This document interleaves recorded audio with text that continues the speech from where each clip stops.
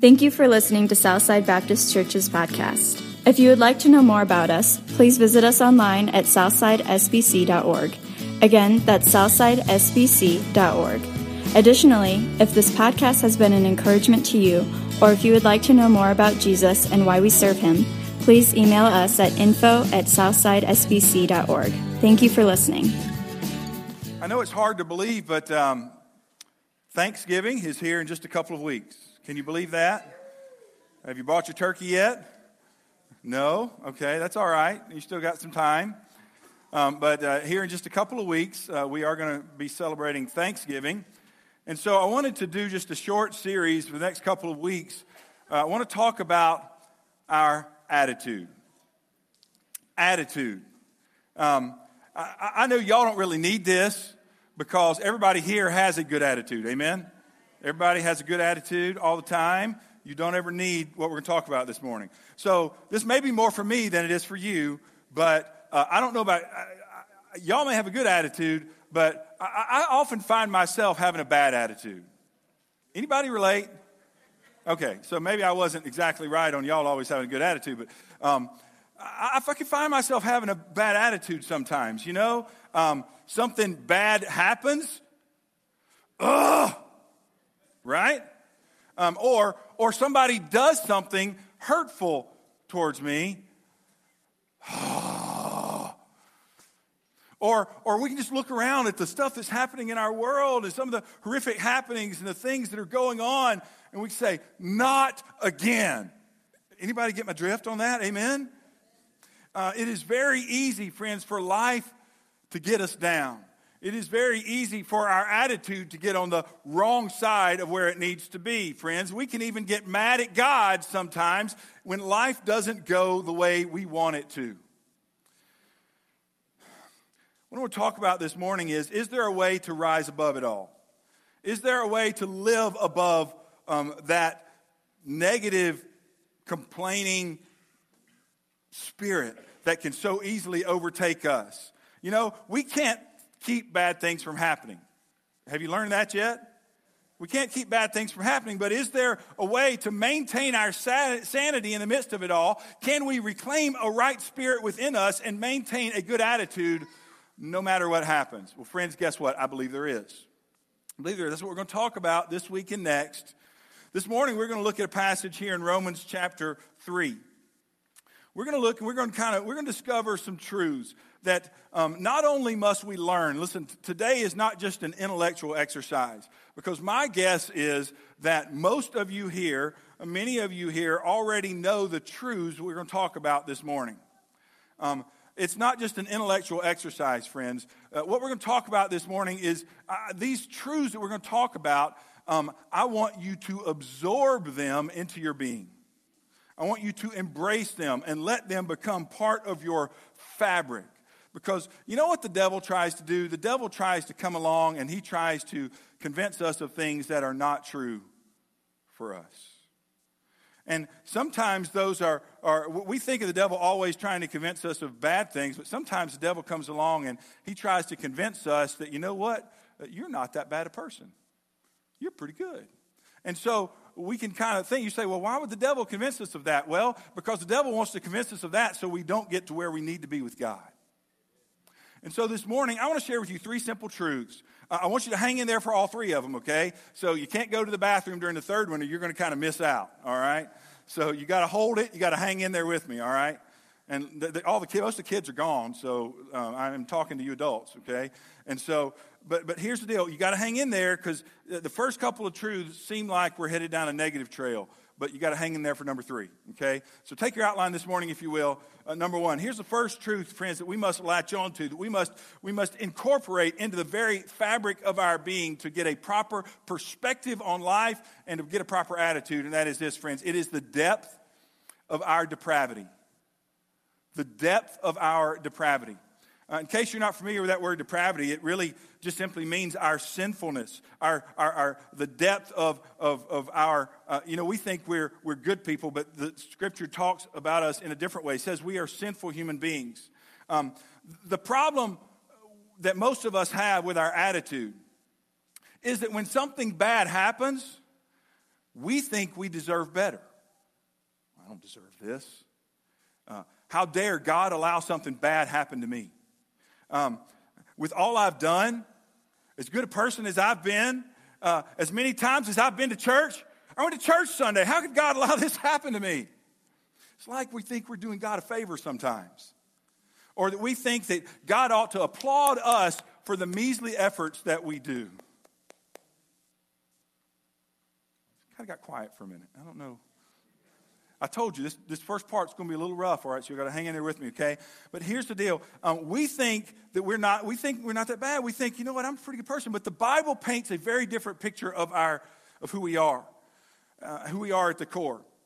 We're going to look in Romans chapter 3 this morning, and already in this letter to the Romans, Paul has laid out a case to show that both that Jews, those chosen people of God, the Jewish nation, and Gentiles, which simply means non-Jews, all those who are not Jews, to show that both Jews and Gentiles are sinners and stand condemned before God. In verse 1 of chapter 3, if you got your Bibles open, you can see that Paul asks a rhetorical question here that he then answers himself. He says, listen, if being a Jew doesn't save you, if being a Jew means you're just as sinful as others, then what advantage then has the Jew? What advantage then has the Jew? Listen, Pastor, aren't they God's chosen people? Verse 2, Paul says, there is an advantage to being a Jew, much in every way, chiefly, he says, because to them were committed the oracles of God, or the word of God. What advantage does it have to being a Jew? They got blessed with being a part of the nation that God delivered his word to. Here's my word, okay? Some people say, well, how come the Jews are the chosen nation? What does that mean? It means that God chose that through the nation of Israel, he would reveal himself to mankind. First in his word and through his Old Testament and through the prophets, and ultimately in his son Jesus Christ. Jesus came as a Jew, but he was so much more than a Jew, amen? He was God in the flesh. And so the Jews have the benefit because to them were committed the oracles of God. If anybody should have accepted God's truth and his Messiah, it should have been the Jews. Amen? But then he gets down in verse 9, the text we're going to be in today, he asks another question. I believe it's kind of based on that. There's a couple different theories exactly what he's saying here in verse 9. It says, what then? Are we better than they? Now, some would say by we, Paul means we Jews. Saying then, because the Jews were delivered the oracle of God, does that mean the Jews are better than Gentiles? Well, he says, not at all. Others would say that by we, Paul means we Christians. Are we Christians better than Jews and Gentiles? Paul says, again, whichever way you want to take that, he says, not at all. Look at what he says. He says, for we have previously charged both Jews and Greeks that they are all under sin. Friends, in other words, he says it doesn't matter who we are. Jew, Gentile, whether you are American, whether you are have other heritage, doesn't matter who you are, friends. We all are sinners under the curse. Now, Paul goes on to kind of back up what he's saying with a litany of scriptures. And he starts kind of with a conglomeration of scriptures here from Psalm chapter 14 and Psalm 53. But he begins to lay out what Scripture says about us as mankind, because here's why this is so important, friends. Our world today, our modern world today says this. It says that, friend, you're a good person. And that all you need to do is keep the bad influences out and you will blossom. That's what modern philosophy says to us. I don't know about you, but I've lived long enough to know that that is not true. And I'm not talking about as I look at you. I'm talking about as I look at me. Can anybody relate to that? I look at me and I say, nobody had to teach me to be selfish. I just kind of naturally knew how to do that. Amen? When I was a kid, I naturally knew how to grab something and say, mine.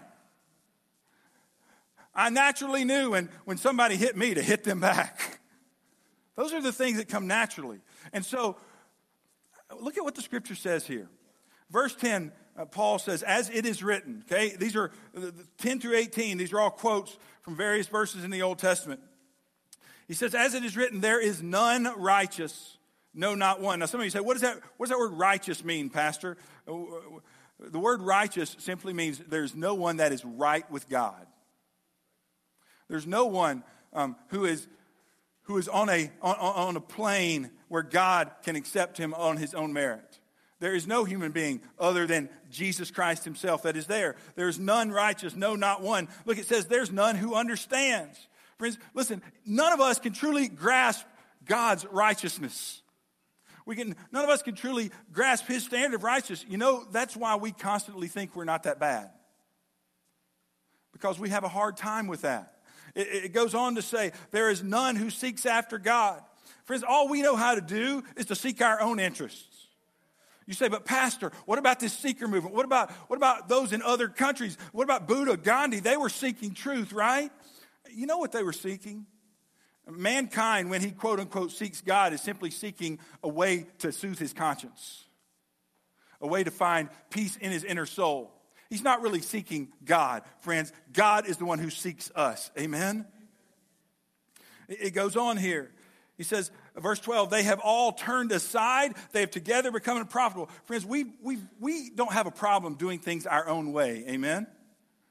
Proverbs 14:12 says, there's a way that seems right to a man, but its end is the way of death. We know how to go that way. We know how to put ourselves on the throne of our life, and we know how to do what we want to do. It says, together they have become unprofitable.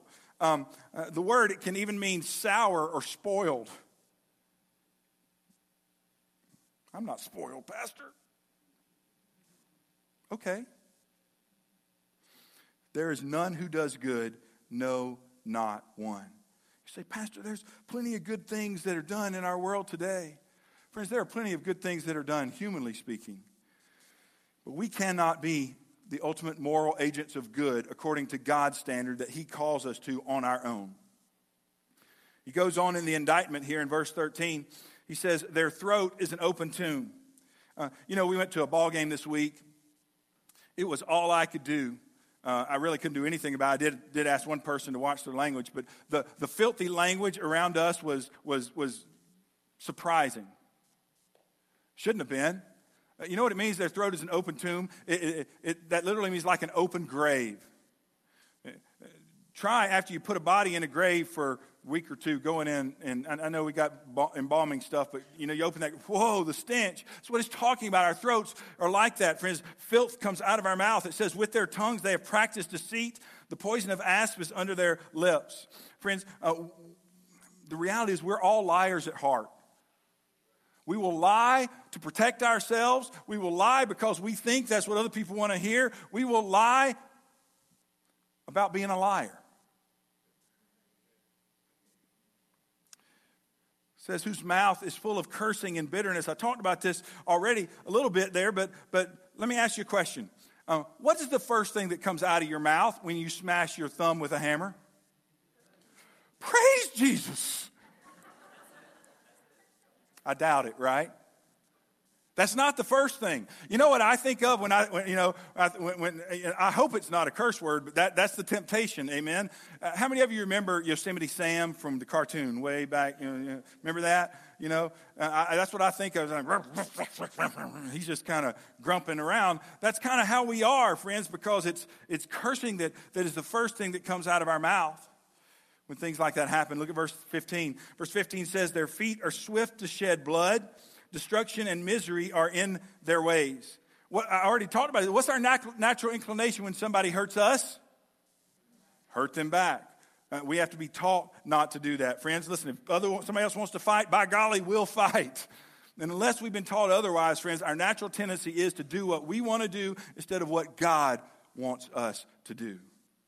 Verse 17 says, in the way of peace they have not known. There is no fear of God before their eyes. Friends, I think we look around our world today and we see that, amen? Without people without being in Christ, friends, people don't have any concern for what God thinks. They just do what they want to do. It is like the time of the judges when everyone did what was right in his own eyes. And that describes, friends, the depth of our depravity, the depth of our sinfulness. Most people today think of themselves as a good person, but the reality is, friends, that we are all naturally selfish, self-centered, and morally bankrupt people. But Pastor, that's not me. Maybe you, Pastor, but I'm not like that. Yeah, I've sinned. Now, most people admit they've sinned, right? Oh, yeah, I've sinned, Pastor, but I'm not that bad. You know what we tend to do? We tend to put ourselves on a scale of sinners. Right? That's what we tend to do. Okay, so if God's perfect righteousness is up here, if that's being perfect, I know I'm not perfect, but so maybe I'm right here. Okay? And then maybe we put Bill Clinton here and Donald Trump here. Okay? Or depending on your political affiliation, maybe you reverse those two and so forth. Okay? And then somewhere down here, some of you, Mark, you're going to have to look this one up on Google. Some people, maybe Jeffrey Dahmer, okay, the Unabomber down here, Hitler, way down here at the bottom, okay? Put whatever. We have this scale of sin that we in our minds tend to put it on. We think, I'm not that bad, friends, but what Scripture is telling us here, and if we will be honest with ourselves, friends, is this. We are all sinners who are caught and desperate in our sin. We'll talk about this in a minute, friends, but there's nothing we can do for ourselves, friends. We are in a pit that is too deep to climb out of. We tend to think of ourselves as not that bad, but here's what James chapter 2, verse 10 says. It says, for whoever shall keep the whole law and yet stumble in one point, he is guilty of all. So you can keep the whole law, and if you could really get right up there under God and you just sin once like that could happen, he says we're still guilty of all. How many murders does somebody have to commit before they become a murderer? How many lies does somebody have to tell before they're a liar? Can we all admit that we are egregious sinners before God? Until we realize that, until we're willing to admit that true condition of our heart, until we are acknowledge the depth of the hole that we're in without God, friends, we will never be able to get right with Him until we admit that, friends, and we will continue to think that God and the world owes us something. I want you to listen to what Dr. Donald Barnhouse said. He said, it is only stubborn pride that keeps man from the confession to God that would bring release. But it is that way that he refuses to take. Man stands before God today like a little boy who swears with crying and tears that he has not been anywhere near the jelly jar, and who with an air of outraged innocence pleads the justice of his position. Never been there. No, I didn't do that. I didn't do that. In total ignorance of the fact that a good spoonful of jelly has fallen on his shirt, he says, and is plainly visible for all to see. Friends, until we're willing to admit what is blatantly obvious to others and especially to God, we will by no means be able to rise above those everyday problems we face. We will continue to be stuck in the miry clay of our sin until we're willing to acknowledge it before an almighty God. Number two. The second truth, friends, we must embrace in order to get a proper perspective is this, friends. It is the inability to be good enough on our own. It is the inability to be good enough on our own. Now, most of us realize that we're sinners, but we think we can do something about that. We think by trying harder, by having a can-do attitude, we can do better. Friends, sometimes in order to get to where we need to be and where we want to be, we need to be willing to admit the truth. Amen? We need to be willing to admit that we can't do it on our own. Friends, I think I can goes only as far as you have the ability to do. The scripture here talks about that. Look at verse 19. Verse 19 and 20 kind of sums up the condition that we find ourselves as human beings. Verse 19 says, now we know that whatever the law says, it says to those who are under the law. So, whatever the law says, it says to those who are under the law, which is whom? It's everybody. It's everybody, both Jew and Greek, Jew and Gentile. And in case you didn't realize that, you fall into one of those two categories.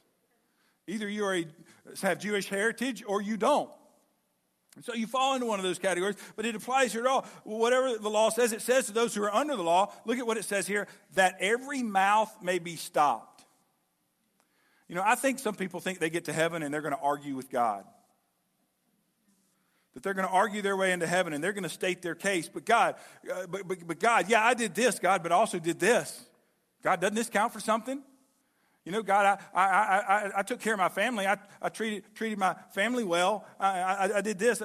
Friends, listen, here's what it says is that it says that every mouth may be stopped and all the world may become guilty before God. Friends, the reality is when we stand before God, there's going to be no arguing. We're all going to stand guilty and we're going to know we're guilty if we don't already. We stand guilty before a holy God and we stand deserving, friends, of a death sentence. The Bible says, for the wages of sin is death. That means, a wage is something we earn. You go to work and you earn a wage, friends. So what do we earn for our sin? The Bible says is death, eternal separation from God. It is the fact that every single one of us is going to die. And what does the Scripture say? And after that comes the judgment. It is appointed for man to die once, and after that, the judgment, friends. So we're all going to stand before God. We're all going to be guilty in our sin. None of us are going to be able to argue our way out of that, friends. And we're not going to be able to argue with him at all. We're all going to stand guilty. Verse 20. So is there something we can do about that? Is there something, can I make up for my sin? A lot of people think that there's a cosmic scale and that God is going to put our good works on one side and our bad works on the other. And that he's going to weigh our good works and our bad works. And you know what? If our good works weigh a little bit more than our bad, then God's going to let us into heaven.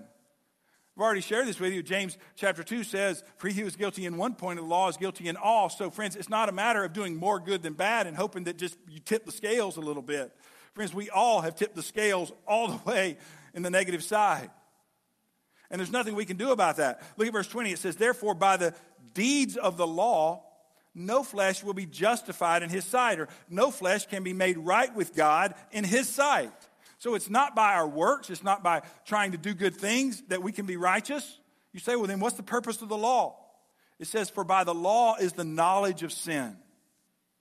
So what does God's law do? God's law points out, friends, that we are sinners. Because before we can be saved and right with God, we first have to realize that we're not. And so you say, well, Pastor, and that's why a lot of people today, they want to set the Bible aside. They want to say, I don't believe in the Bible. I don't believe in God's law. I don't believe in the Ten Commandments, and therefore I can go do whatever I want. And friends, listen, God allows mankind to do his own thing for a season. But what the Scripture here says is that, what does it say? Whatever the law says, it says to those who are under the law, that all the world will stand guilty before God. Friends, the reality is that we can't argue our way out of it. Friends, whether we believe the Bible or not, it is God's law. He is our creator, and He is the one who sets the rules. And we can try all we want. We can give all the effort we think we can give, friends, but we are going to fall short of His standard. And there's nothing we can do of our own to make up for that. Here's what someone is likened this to. Let me kind of relate how desperate our situation is. Someone's likened this. Imagine that all of us, every single one of us, all 200 some odd folks here this morning, we were on a deserted island out in the middle of the ocean. And in order to survive, we needed to get to the mainland.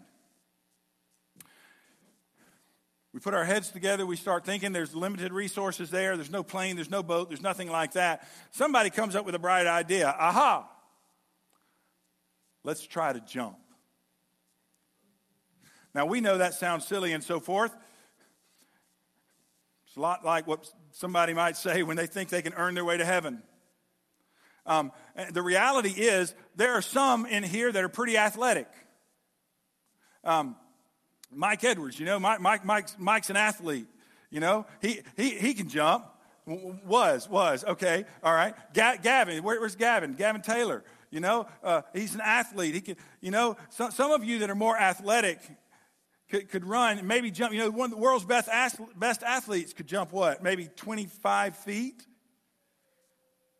Some of you, maybe this is you, Mike. You're in pretty good shape. Maybe not 25 feet, but maybe you can go from the 10 to 15 range.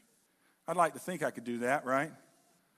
Probably the rest of us, maybe we could jump 5, 10 feet, 3 feet, 2 feet. About it. I don't even know I can get off the ground, Pastor. 25 feet is an awful lot more than 2 feet, right? So when we compare ourselves to each other, we say, oh, wow, look me, I'm so much better than so-and-so. But in scope of where jumping all the way to the mainland, it's so far. Friends, our sin is like that. Our sin has separated us so far from God. There is no way we can make up for our sin on our own. There's nothing we can do about that on our own. But guess what? There's good news. I told you to hold on to point 3, right? Yes, Pastor, and I'm hanging in here. Okay, listen. We understand we understand the depth of our depravity. We understand our inability to be good enough on our own. What's the good news? The good news, friends, is number 3. And that is our utter dependence on the grace of God. Friends, we find ourselves in the bottom of a pit, the bottom of a 100-foot pit. We cannot climb to the top. We can't get out on our own. The only way, the only hope we have is for somebody to come, let a rope down, to come down and to get us and to save us. Let me tell you, that's what Jesus has done for us. Look at verse 21. It says, but now.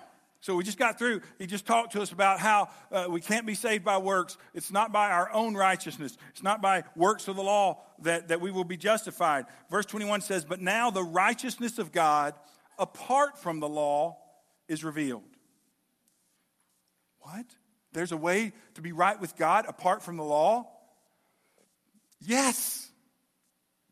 The righteousness of God, God's way of righteousness apart from the law is revealed, being witnessed by the law and the prophets, okay? He's saying, listen, this is what all that was leading to. Even the righteousness of God, and here he goes, here he tells it, drum roll please, how? Through faith in Jesus Christ. Friends, how can we be saved? How can we be right with God? Friends, it's through faith in Jesus Christ. And who is that available to? Look at what he says. He says, to all and on all who believe.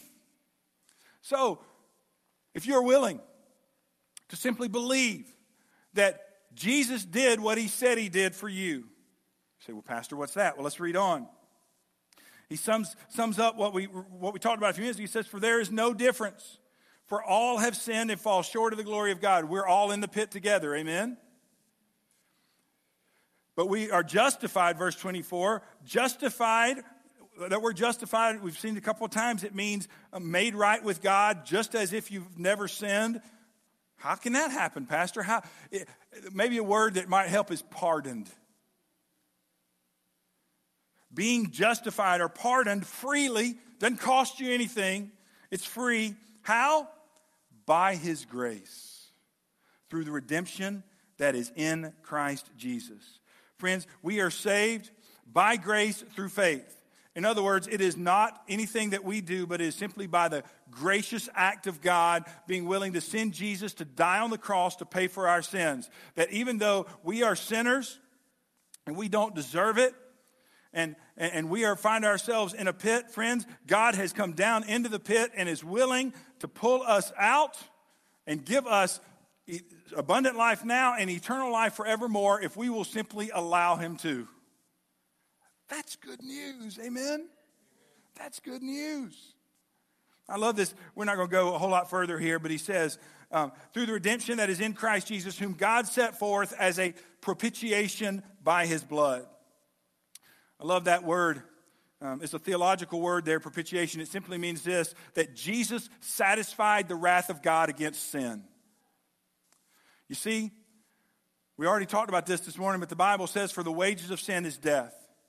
In other words, because we are sinners, because we are not just little bitty sinners, we're huge sinners, we deserve eternal death. We deserve punishment for our sin. We deserve the wrath of God against sin. But the Bible also tells us that God loved us so much that he didn't want to do that, so he sent Jesus to die on the cross. And when Jesus died on the cross, Jesus took our punishment for us. He took the wrath of God upon sin for us, that we may be his children, that we may have our names written in the book of life. That's good news, amen? All we have to do, friends, is believe it and receive it. We have to accept it and say, yes, Jesus, I believe. I know I'm a sinner. I believe that you did that for me. I trust you. Please come into my life and save me. The Bible says, for whosoever calls upon the name of the Lord shall be saved. That if you confess with your mouth the Lord Jesus and you believe in your heart that God has raised him from the dead, you will be saved. Friends, that's the good news. It reminds me of a couple of things that we've seen in the news over the past couple of years. How many of you remember, this has actually been, I can't believe it's been 2010. How many of you remember the Chilean mining accident? Remember that? Several years ago, there were 33 miners became trapped 2,300 feet underground and 3 miles from the mine's entrance when a section of the mine collapsed. They were in desperate situation. There was no way for them to get out. There was no way out. So what did they have to do? It actually took 69 days and lots of drilling and boring to get through to even see if they were still alive and to actually rescue those men and bring them out. It reminds me of, I think it was just last year, maybe, again, my sense of time sometimes. Remember the Thai soccer team and their coach that got trapped in the cave? You know, they just went for a little cave walk, and it happened to be right around monsoon season. And heavy rains came and flooded the cave before they could get out. Friends, there was so much water rising in the cave that there was no way they could get out on their own. It was even feared that they wouldn't make it at all. So what did they do? There was nothing they could do. They had to hope and pray that somebody else would come in and save them. Because there was a huge effort, over 10,000 people, 100 divers, many others. It was a worldwide effort, friends, and finally the boys and the coach were rescued. Both the Chilean mine incident and with the Thai soccer team, friends, there was nothing they could do to save themselves. Somebody else had to come and save them. Friends, God is offering you today salvation. Free and clear. You say, Pastor, really that easy? Well, it's the easiest, hardest thing you ever do. It is easy and it is free. It is available to all. What do we have to do? We simply have to receive him, say we believe and trust, be willing to turn from our sin and trust in Christ. If you're willing to do that, guess what? The Bible says your name will be written in the Lamb's book of life. If you're here this morning and you've never put your faith and trust in Christ, friends, I want to encourage you to do that. Friends, we cannot save ourselves. We are utterly dependent upon the grace of God for our salvation. And God will save you. He will give you a new life. He will give you a fresh start, friends. He will wipe your slate clean for now and forevermore. You say, Pastor, you just don't know what I've done. Friends, listen, it doesn't matter what you've done. Remember what the Bible says? The Bible says he who's guilty at one point is guilty of all. So we're all guilty of all. We're all stand guilty. If God offers us forgiveness, he offers it to all. All who will freely come to him and come to him and trust in him for salvation. Friends, you can know for certain.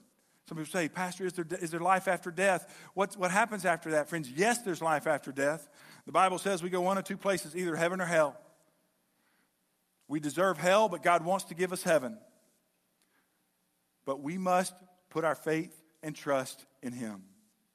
We must believe and receive Him as our Savior. I want to invite you to do that this morning. Now, let me get back to what we started talking about this morning at the very beginning, our attitudes. How does this relate to our attitudes? You know, stuff happens in our life and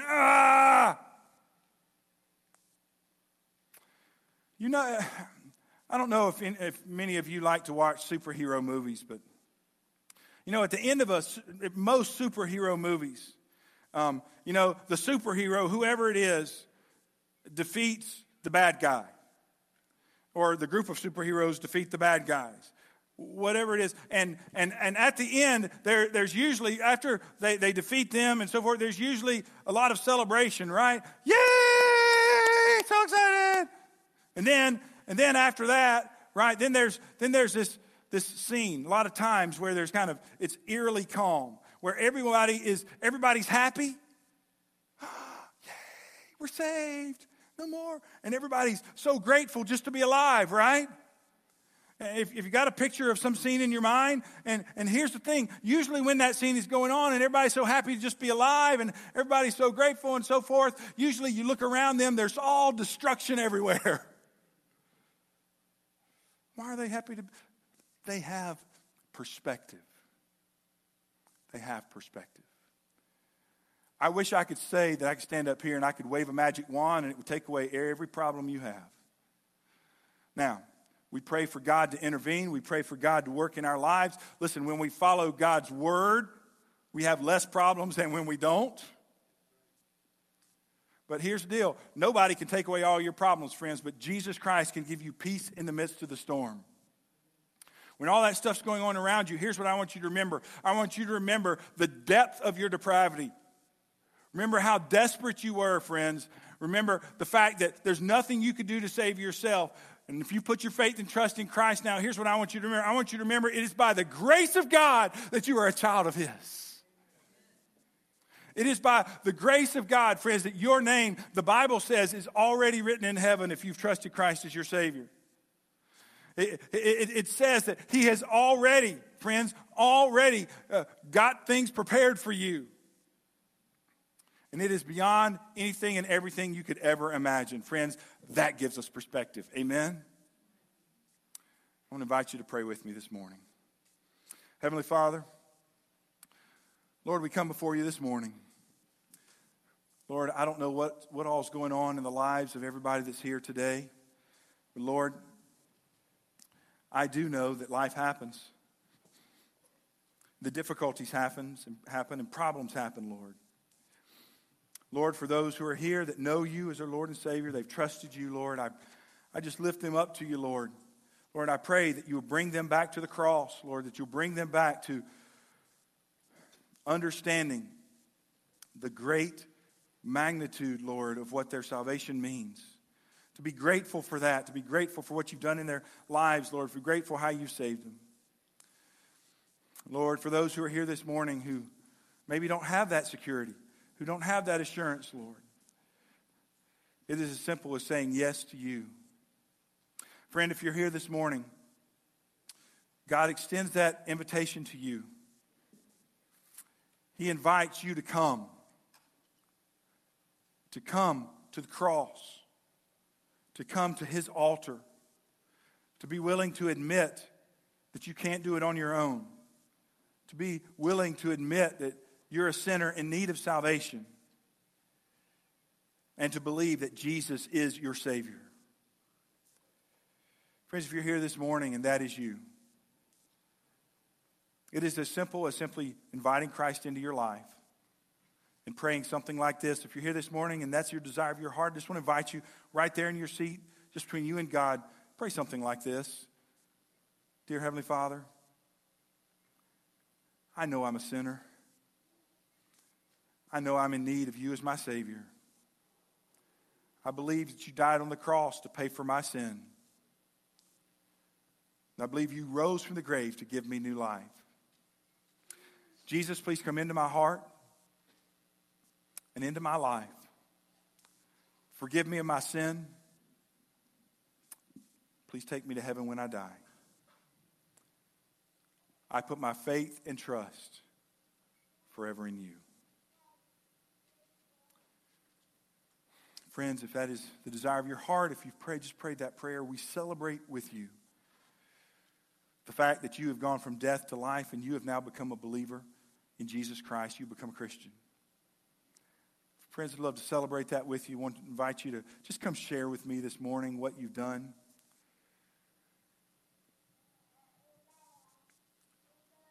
Now we all can have that perspective. What God has done for us, we're going to spend eternity with Him. Lord, we thank you for that.